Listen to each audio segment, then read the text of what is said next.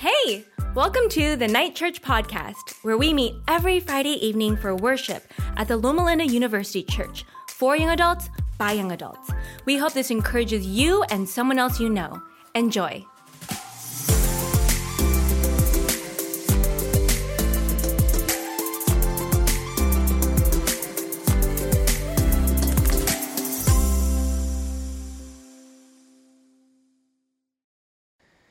We've been in this series that has been trying to find Jesus all throughout the book of Revelation. Some of you maybe have been really exposed to Revelation all your life. Others of you, it's like, bro, I don't know a lot about it, but I'm definitely confused, but I'm getting a little clarity. It's been a good series. Tonight we enter into a section in the book of Revelation that for many can be scary, actually. It's scary because it's now that we see almost a visual depiction of what happens with a choice. Choices are really interesting. We can make choices because we are autonomous beings. God has given us that ability. We are not in a denominational grouping in which we believe that we are fixed creatures in whom God has chosen some for salvation and others for damnation. We're not Calvinists. We fall in the line of Arminianism, which is a line where we believe in the free will that God has given all humans to choose for Him or to not. Sometimes when we think of people saying, God, I'm not going to choose you.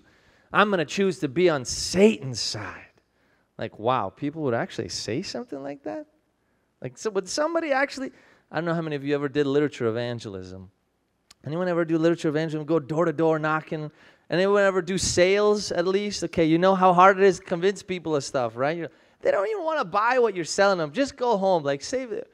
No. God has something good in store every time you knock on those doors. I remember though, knocking on a door in Boulder, Colorado. I knock on the door, and this guy with black makeup and his hair kind of in a funny look, and I'm like, hi, sir, how you doing? My name is Philip. I'd like to share with you a scholarship opportunity. You know the spiel, right? He's coming. Somebody's like, I know where he's going. And all of a sudden the guy says, you know what, kid? I don't want to have anything to do with your Christian books. I'm a Wiccan.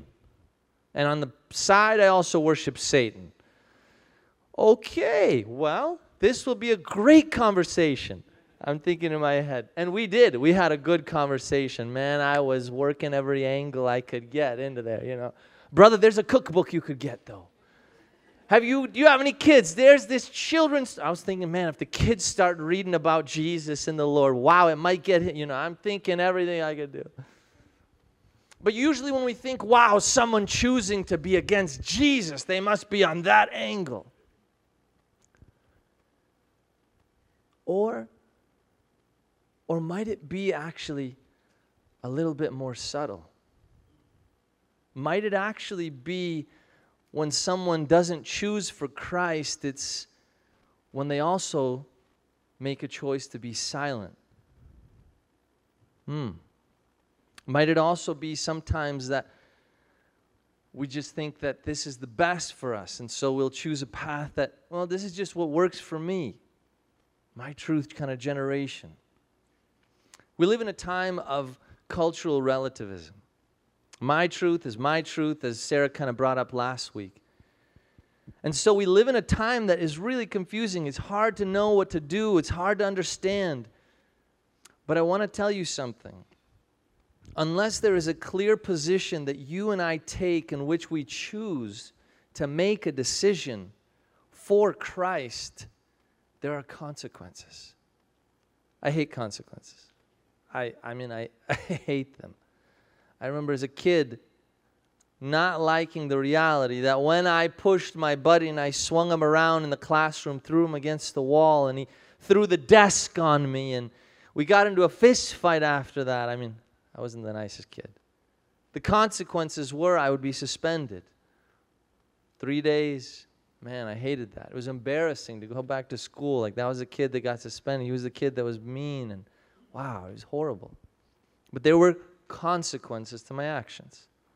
Some of you in relationships, you know what it's like. Hey, they say 6 o'clock, we're going to meet for dinner. You show up at 8:30.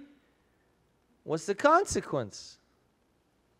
Could be a lot of consequences. Could be, oh, this is over. We're done. Or it could be like, I can't believe you again. Why do you keep prioritizing your girlfriends and not me? Like what? You might have an argument. Varied. But there are consequences to your decisions. Tonight we enter into a part of Scripture in which we see the consequences of decisions for people who have said no by choice or no by silence to Jesus. And so bust out your Bibles with me. We're going to actually capture the whole picture of Revelation chapter 15 and 16 so that you can clearly see the space that these people sadly find themselves in. While you're turning your Bibles there, I want to just share with you, though, a clear picture of understanding Revelation right from the beginning. God doesn't show us the future in the book of Revelation, which is what it points to for most of the time, so that we might get obsessed with figuring out the future. He gives us a picture of the future so that we might make thoughtful decisions today about our life, about how we're to act with other people around us. The book of Revelation isn't actually a book in which we think about what is to come so much so as it is to say, God, how can I order my life that today I might choose to walk in faithfulness before you? And so we enter into Revelation chapter 15. This begins like this. I saw in heaven another great and marvelous sign. 7 angels with 7 last plagues. Last because with them God's wrath is completed. And I saw what looked like the sea of glass glowing with fire, and standing beside the sea those who had been victorious over the beast and his image and over the number of its name. They held harps given them by God, and they sang the song of the servant Moses and of the Lamb. Great and marvelous are your deeds, Lord God Almighty. Just and true are your ways, King of the nations. Who will not fear you, Lord, and bring you glory to your name? For you alone are holy. All nations will come and worship before you, for your righteous acts have been revealed. The story here emerges that there is a group who has decided for Christ. On them has been sealed the seal of God. This group, we have to see, is one in which God was waiting for, yearning, protecting actually this group of people. How do I know He was protecting us? Those who have chosen to say, Christ, I'm with you. Because Revelation chapter 7, if you have your Bible, you can just kind of see the first few verses of what God's doing actually right now on your and my behalf. Chapter 7, verse 1, after this I saw 4 angels standing at the 4 corners of the earth, holding back the 4 winds of the earth to prevent any wind from blowing on the land or on the sea or any tree. In essence, to stop calamity from happening. Then I saw another angel coming up from the east, having the seal of the living God, and he called out in a loud voice to the 4 angels who had been given power to harm the land and the sea. He said, do not harm the land or the sea or the trees until we put the seal in their foreheads of the servants of our God. Then I heard the number of those who were sealed, 144,000. Now we can go into a whole different Bible study now after this. Now you're like, wow, I'm confused. Some of you may be confused, others you're tracking with me. The simple fact is that God is holding back calamity at an earth-shattering level right now on behalf of all of us in humanity. Now, a lot of times when we read the book of Revelation and in this space, we have to see that it mirrors another experience of the past. There's a beautiful quote by Ellen White in Life Manuscript. She writes, there is nothing to fear about the future, but that we would forget what? How God has led us in our past. When you look deep back into the past of Earth's history, there was another time in which the last days actually mirror, and that's the time of the Exodus, when God's people were being taken out of exile and being led to the promised land. We find ourselves in that same place today, living literally in what is our exile here as human beings on earth, because our citizenship is where? ¿Dónde? Cielo. That's right.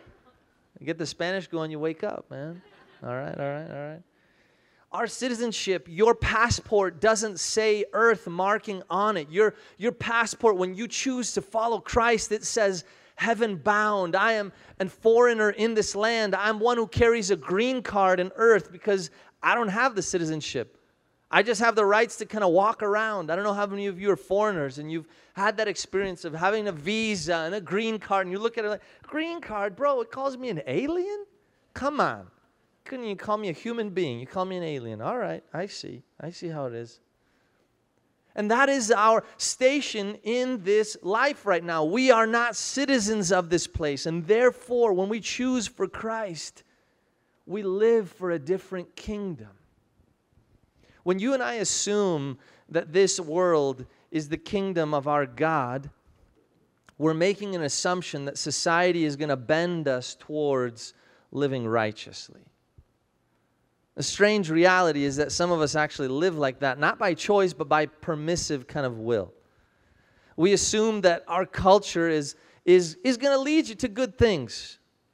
The way Hollywood works and the musicians and the way my friends will kind of lead me. They're going to always lead me towards a good path. That would be naive thinking. Because the truth is that most people, when they don't choose for Christ, they are choosing for a different path, and someone else rules their life, their passions and lusts. 1 John chapter 1, it is not Christ who tempts you, but it is your own desires that have led you astray, and that even being of Satan. Whew. So there's someone else ruling the world that we live on here. While Christ reigns in our hearts, there's also a different kingdom that's set up here. And so these people have chosen to realize that they are choosing for Christ, and at this present moment now we have an understanding that Jesus is holding back a lot of bad stuff that could be happening in your life. Some of you are asking the question, but Pastor, man, there's a lot of stuff that has been already happening in my life.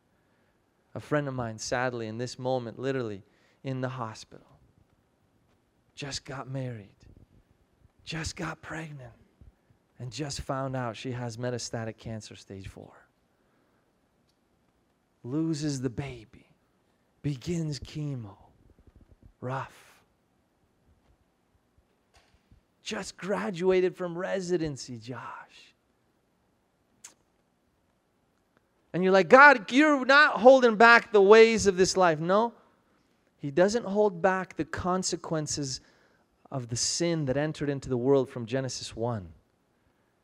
Because that's the pain that we unfortunately have to all live with, whether we choose for Christ or don't. But He holds back a greater calamity than even the pain that's inflicted in such awful ways by sin. And I'm not blaming this person by any means. That's not what I'm saying. And I'm not blaming God either. But there is even a greater pain that God holds back from occurring. And so it's these people who recognize they've chosen to be sealed under Christ. They're walking in faithfulness. They've made decisions for Him. And there's a whole other Bible study that we could have about the Sabbath in this. But now we enter into understanding something that happens in this group. They kind of now move the stage, and another group steps on the stage. Another group emerges. Chapter 15, verse 5. But after this I looked, and I saw in heaven the temple, that is, the tabernacle of the covenant law that is opened. And out of the temple came 7 angels with the 7 plagues. They were dressed in clean, shining linen and were wearing golden sashes. Living creatures gave to the 7 angels 7 golden bowls filled with the wrath of God. who lives forever and ever. And the temple was filled with the smoke from the glory of God and from his power, and no one could enter the temple until the 7 plagues of the 7 angels were completed. There was so much pain, so much destruction to come. No one could even be around this. And then it begins. Then I heard a loud voice, chapter 16, from the temple saying to the 7 angels, "Go, pour out the 7 bowls of God's wrath on the earth." The first angel went and poured out the bowl on the land, and ugly, festering sores broke out onto the people who had the mark of the beast and worshipped its image. Oof, that sounds terrible. You've had boils and maybe from a sunburn before? Feels bad. Ouch. My daughter got bit by fire ants the other week. Boils popped up on her foot. Oh, it was hard to watch her cry. Oh, it was painful. But now we see it isn't just fire ants that are doing it. Now we have this attachment that God himself is pouring out pain. Now we're being challenged with our idea of theodicy. But what do you have to understand in these last day picture of what's happening? God's people have been sealed. That means that the close of probation, this idea that there's any more decisions to be made on left or right, no, that's over. God's people are going to be saved from this point forward. But now there is this ultimate reality that has to take place, and that is some people are going to die. Some people are going to experience the pain of their decisions. There are some communities that believe that everyone will be saved. The idea that there is not a single person that won't be saved. The problem with that is that the scriptures recount a real story that there is a consequence to every action. Jesus did pay for every sin, but now there's this understanding that God is pouring out the point of what they decided for. The second angel, verse 3, poured out his bowl onto the sea, and it turned it to blood like that of a dead person. And every living thing in the sea died. Is this starting to kind of remind you a little bit of what happened in Egypt? The plagues beginning? The third angel poured out his bowl on the rivers and the springs of water, and they became blood. And then I heard the angel in charge of the water say, "You are just in your judgments, O Holy One." God is just in doing such a thing? Last week we talked about, and the week before we talked about that God is just in his mercy, and that his judgments are good.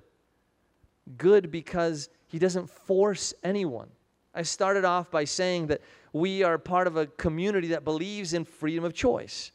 Everyone is given the opportunity to choose. God doesn't force anybody. But something that we never seem to want to talk about is the fact that with that freedom of choice also are consequences when we don't choose for the Lord. And so the plagues continue. For you are just and holy, and you are the one who are and who were. For they have shed the blood of your holy people and your prophets, and have given them blood to drink, now as they deserve. Now we begin to catch a reality of why God is pouring out the judgments. These are people who inflicted pain on the righteous. People who could have done well, but instead chose to do harm. And then I heard from the altar respond, "Yes, Lord God Almighty, true and just are your judgments." And the fourth angel poured out his bowl, and the sun and the sea was allowed to scorch people with fire. They were seared with an intense heat, and they cursed the name of God, who had control over these plagues. Now catch this. But they refused to repent. This is kind of where I want to spend a little bit of our time here now. This idea that here they're experiencing a horrendous thing. And instead of looking to the beast that they sided with and saying, "I thought you were going to protect us. That's why we sided with you." Instead, they look to God, they blame him, and they curse him. And then not only that, then the text says they refuse to repent. Is it starting to look a little bit more familiar to the story in Egypt? Here another plague emerges. Moses comes with Aaron before Pharaoh. Please let my people go. I will not. And we hear that God hardened his heart. We think that God is imposing upon him, but it is rather that his own intentions are so evil. The way God created him could not change the hardness of this guy's heart. Likewise, here now, even in the last days of history, when plagues are emerging, people still saying, there is no way I would ever repent. Are you kidding me?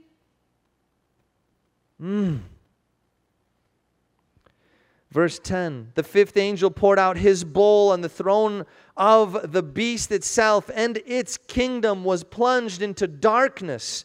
People gnawed their tongues in agony, cursed the God of heaven because of their pains and their sores. But they again refused to repent of what they had done. Now even their kingdom that they side with is in such darkness now that they can't even have any protection. Now even this God that they thought they were worshiping can't protect them. And they still choose to refuse to repent.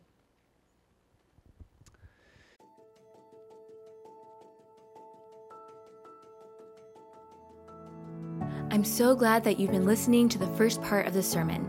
This sort of production does require some financial cost. If you'd like to reach more young adults with this across the world, would you consider giving at praxisministry.org? You can select the Praxis Young Adult envelope. Enjoy the rest of the sermon.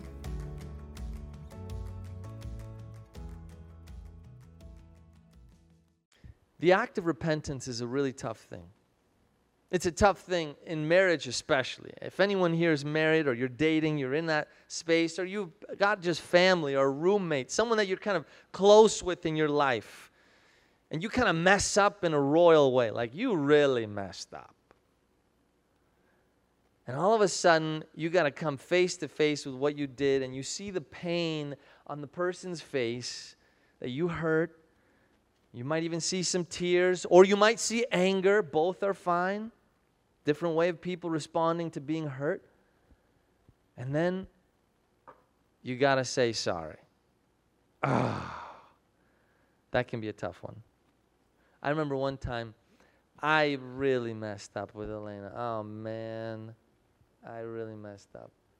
And early in our marriage, if any of you know the Gottman theories of love, you know this idea that there are four ways, kind of the four apocalyptic horsemen, as he calls them.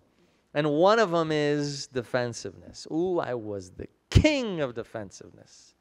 Man, Elena, I got to tell you, the reason why I did that, there was this situation. I had to help this person, and I had to do this, and then this happened. And as a result of that, and she's still yelling at me, and I'm still yelling at her, the reasons why. Did we solve anything? No. Because I'd rather defend myself than apologize for my actions. But you see, the thing is, each one of us has to put on our big pants, our adult pants. We're not kids anymore. And that's a hard thing for some of us to realize sometimes in life. There's no one that's going to always bail you out anymore. You're not at your parents' house all the time. We are adulting. We're young adults. And there are adult consequences to our decisions.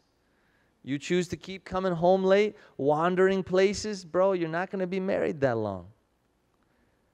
You keep forgetting anniversaries, you ain't going to get a happy time. It's just going to be a frustrating marriage. It's going to be hard. So there are consequences to decisions, and God here points out the fact that now, not only are there consequences, but when there are consequences, there's a time to repent. But for this group, it's even too late for them. Not only did they refuse to repent, but their repentance at this point would equal nothing. And so then we have to ask ourselves, God, why would you give a vision to the prophet here, John, to write this in this book? This is so hard to read, it's hard to understand, and it's hard to hear. Oh, it's dark. It's frustrating. God, why is this here? You're a God of love. You're a God of mercy. You're a God of goodness. That's what I hear being preached everywhere. Now, all of a sudden, I'm reading this tough text, this pastor up here, I'm getting annoyed listening to him about this. I had a hard week, and now I feel like I'm having a harder one. But the reason why you and I are experiencing a frustration in our own spirit as we hear this is because there's a deep-seated truth that's now emerging in our eyes. For them, and deep into that future, probation has closed. The decision time is done. This is literally the final thing. The text began, it said, when this is complete, God's wrath is done and His glory will be revealed. And He comes. The reason why this is here is so that you and I, as I started off, the very first thing I told you, while Revelation is so much about the future, it is also to help us understand that it affects our present decisions. And so every single one of us has to understand this is the time of repentance. This is the season in your and my life when this is what we have to choose. A path of repentance. A path of repentance and confession before God, who is holy and just and merciful and good. But He also says that when we choose to sin, it has consequence. And so then what are we left with now? We could kind of go pack up and leave depressed here. We definitely could. Spike our mental health epidemic even higher. But what I actually want to leave you with is this understanding. That here in the book of Revelation, there is a beautiful image that it says that God will come here in the next verse 15. Look, I will come as a thief. But blessed is the one who stays awake, remains close, so that they will not be exposed. The one who stays with me, stays ready, ever ready. That's the space I want each one of us to be in right now. A space of being just ever ready. Jesus, if you come now, you come 20 years from now, or you come for the generations of my children, God, myself, my children, and my children's children will have chosen to walk with you and repented that we might all be saved. You see, I've stopped actually thinking just about my own life anymore and decisions that just affect my life right here, right now. I've started to think about my kids' lives and then my kids' lives. God, I want there to be, as if you went to the Steve Green concert a few weeks ago, might we be found faithful in the generations to come. That when they look at your life, they would say, man, my dad, my mom, my aunt, my uncle, man, they were faithful in that time period before. You've got to be thinking longer term in your life. And so tonight, I actually want us to make kind of a process of just making a decision. To say, God, I know that choosing to walk for you in this life will bear consequences on me as well. Because the thing is, there are consequences when you choose for Christ and consequences when you don't. Not everyone in this life, as we just said at the beginning, will want to walk in faithfulness. And so when you choose to say, God, I'm choosing for you, it will affect people around you. Have you ever been in a certain space in time, a certain relationship with someone, they just wanted to keep kind of pestering you? Bro, I'm trying to choose a faithful path here. Why do you keep? Or they literally persecute you with their words, make fun of you in different ways, push your boundaries all the time. Bro, I'm trying.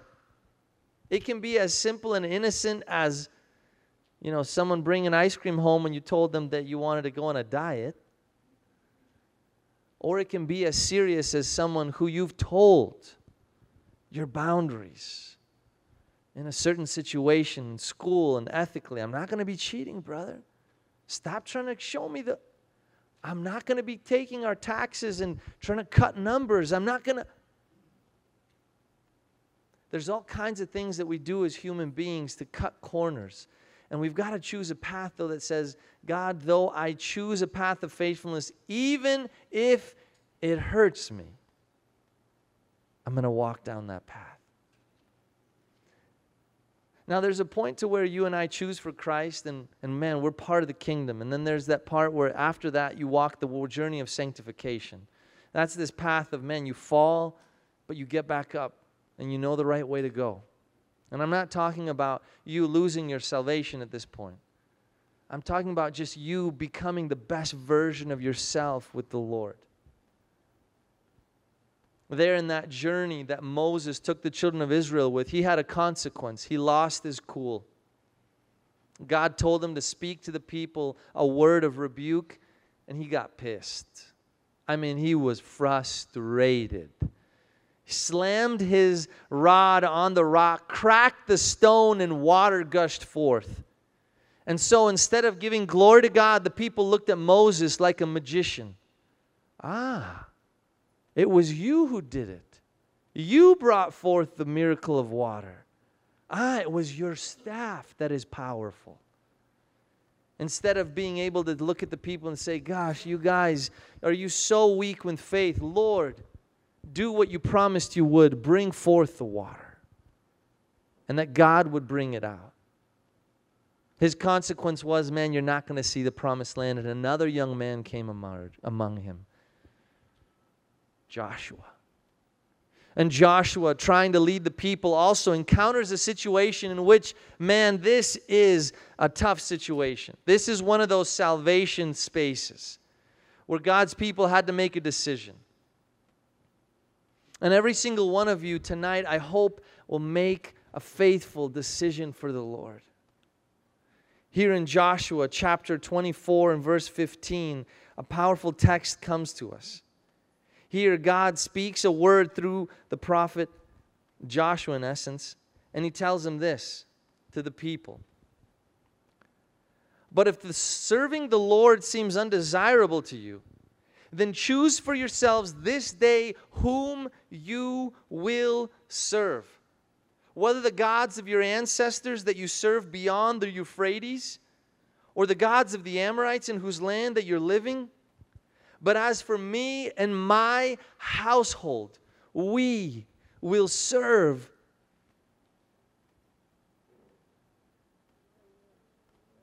We will serve who? The Lord. Friends, I want you to walk in that kind of assurance today that you're making a thoughtful decision. Because some of us kind of walk into faith. A lot of you maybe have grown up in a faithful Christian home. Your parents loved Jesus. They took you to church. But you might have even made some big commitments throughout your life. But all the way throughout your life, you have to keep affirming that faithful decision for Jesus. And tonight, I'm praying that you do that in your heart. It's time we let go of the gods of this age. I love how J.K. Smith, the philosopher and theologian, talks about this in his book, You Are What You Love. He says many of us fall down at the temples of this age, whether it's consumerism or nationalism. We all have a God that we follow. But it's time for each one of us to realize that if we are living before the soon coming of Christ, we've got to also say, God, I'm done with the gods of this age. I'm ready to align myself fully with the kingdom. And so tonight I want to give you a faithful, thoughtful moment before God. And just to say, Jesus, I'm choosing. I'm choosing, whether it's kind of a mental decision in your heart or you take out a pen and you write it down, God, I'm choosing for you. And by choosing for you, that also means I'm not choosing for this anymore. I'm not choosing for the things that I was held back by. I'm choosing the path of repentance before you come. I'm not waiting for the last days. Sometimes as young adults, we kind of feel like, man, I got a lot of time, bro. I got a lot of time to get married. I got a lot of time to finish my education. I got a lot of time to make money. I got a lot of time. I got a lot. Bro, there's going to be a day where God says, no, the time is done. The time is done. And so in your hearts right now, I want to encourage you. I know this was kind of a heavier moment that we had here tonight, but I want to encourage you to remember what it says there in 1 John 1:9. He is faithful and just, that if we would but confess our sins before Him, He's faithful to forgive us and lead us out of unrighteousness. He wants to give you a path that leads towards a better and brighter future, one in which you are the best version of yourself. For some of you, I might be talking about a salvation decision you're going to make tonight. For others of you, it might just be a sanctification decision. Hey man, I chose for Jesus a long time ago, and I love the Lord with all my heart. There are some things in my life that I definitely am not proud of, and I don't want to be part of my life anymore. And so tonight, there might be a call of repentance unto salvation. And for others of you, there might be a call of repentance unto greater faithfulness with the Lord. That you live a better and brighter life for the people around you, or maybe just for yourself. And so right now, as the band comes up, I just want to encourage you to just take a moment with Jesus right now. I'm going to read you a story when you finish praying that I want to share with you just about consequences and blessing. So take a moment just to kind of close your eyes and just take a moment to pray right now.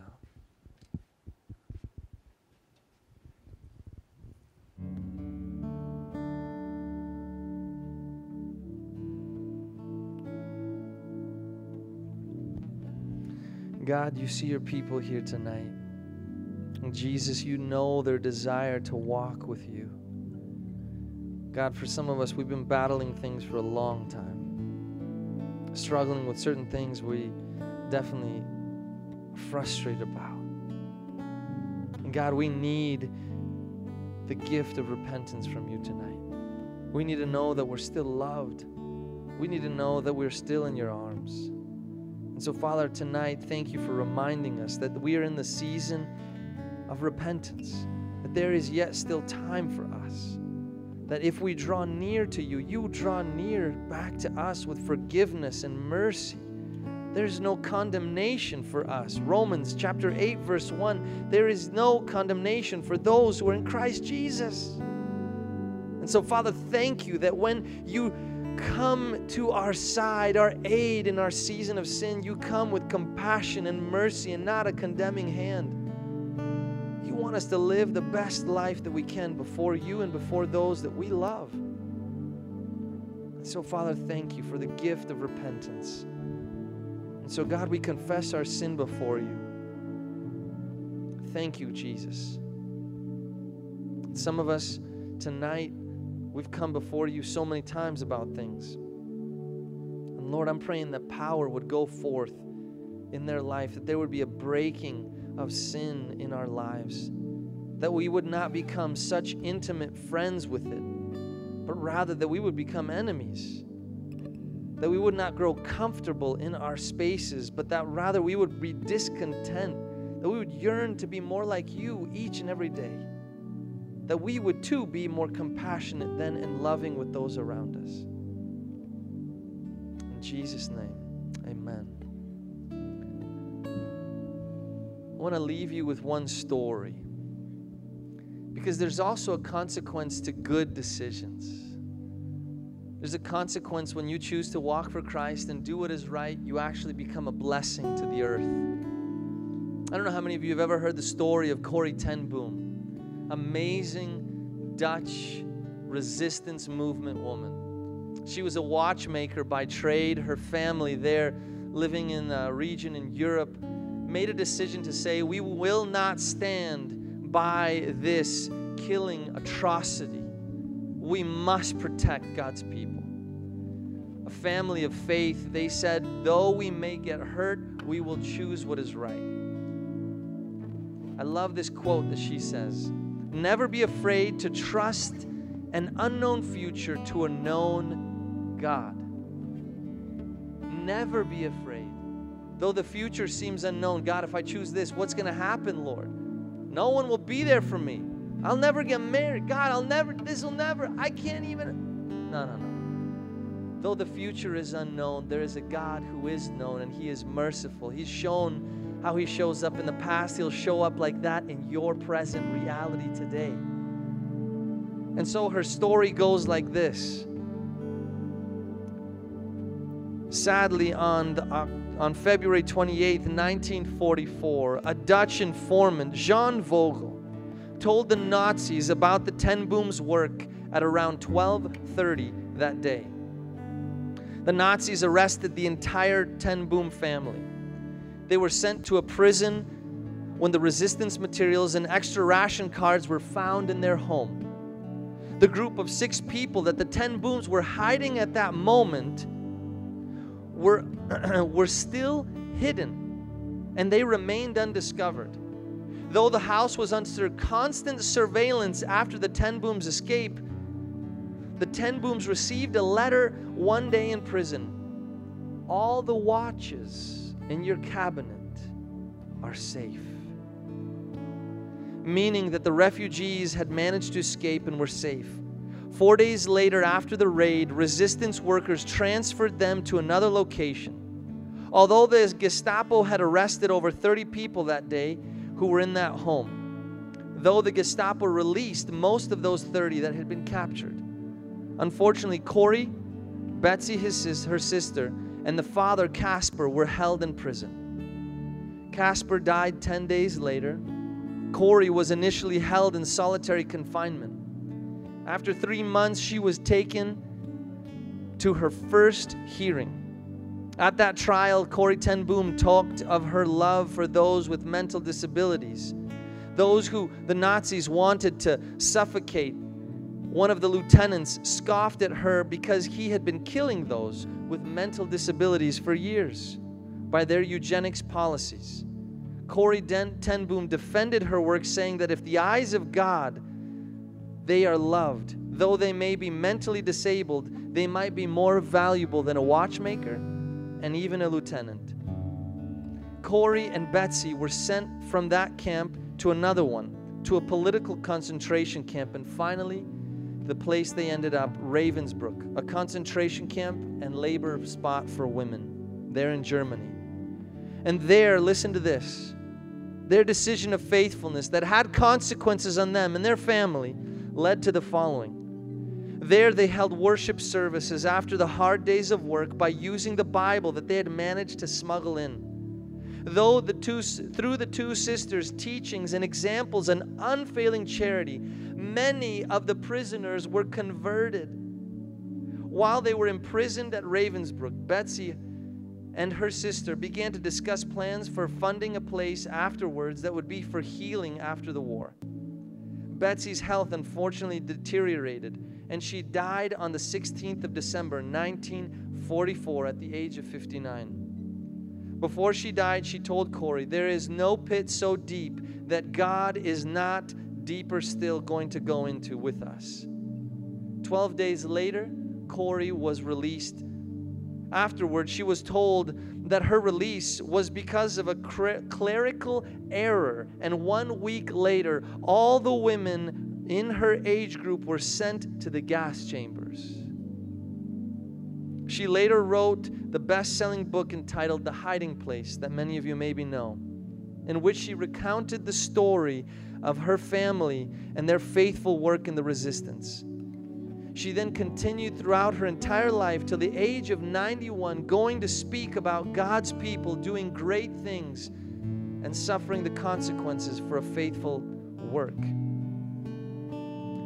Friends, I want you tonight to make that decision of faithfulness, to side with the Lord, but also to recognize now, after you choose to side with Jesus, your faithful decisions don't stop. We're all called to be a blessing into this world. And tonight, my prayer is that you've decided for Christ and that you keep deciding for Him in ways that impact the world around you. Amen.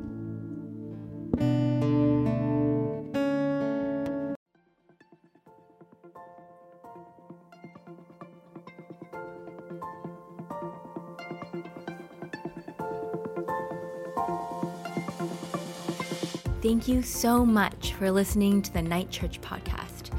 We hope you've been blessed by this sermon, and if you have, maybe you can share this with a friend.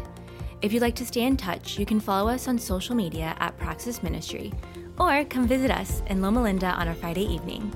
We'll see you in the next episode.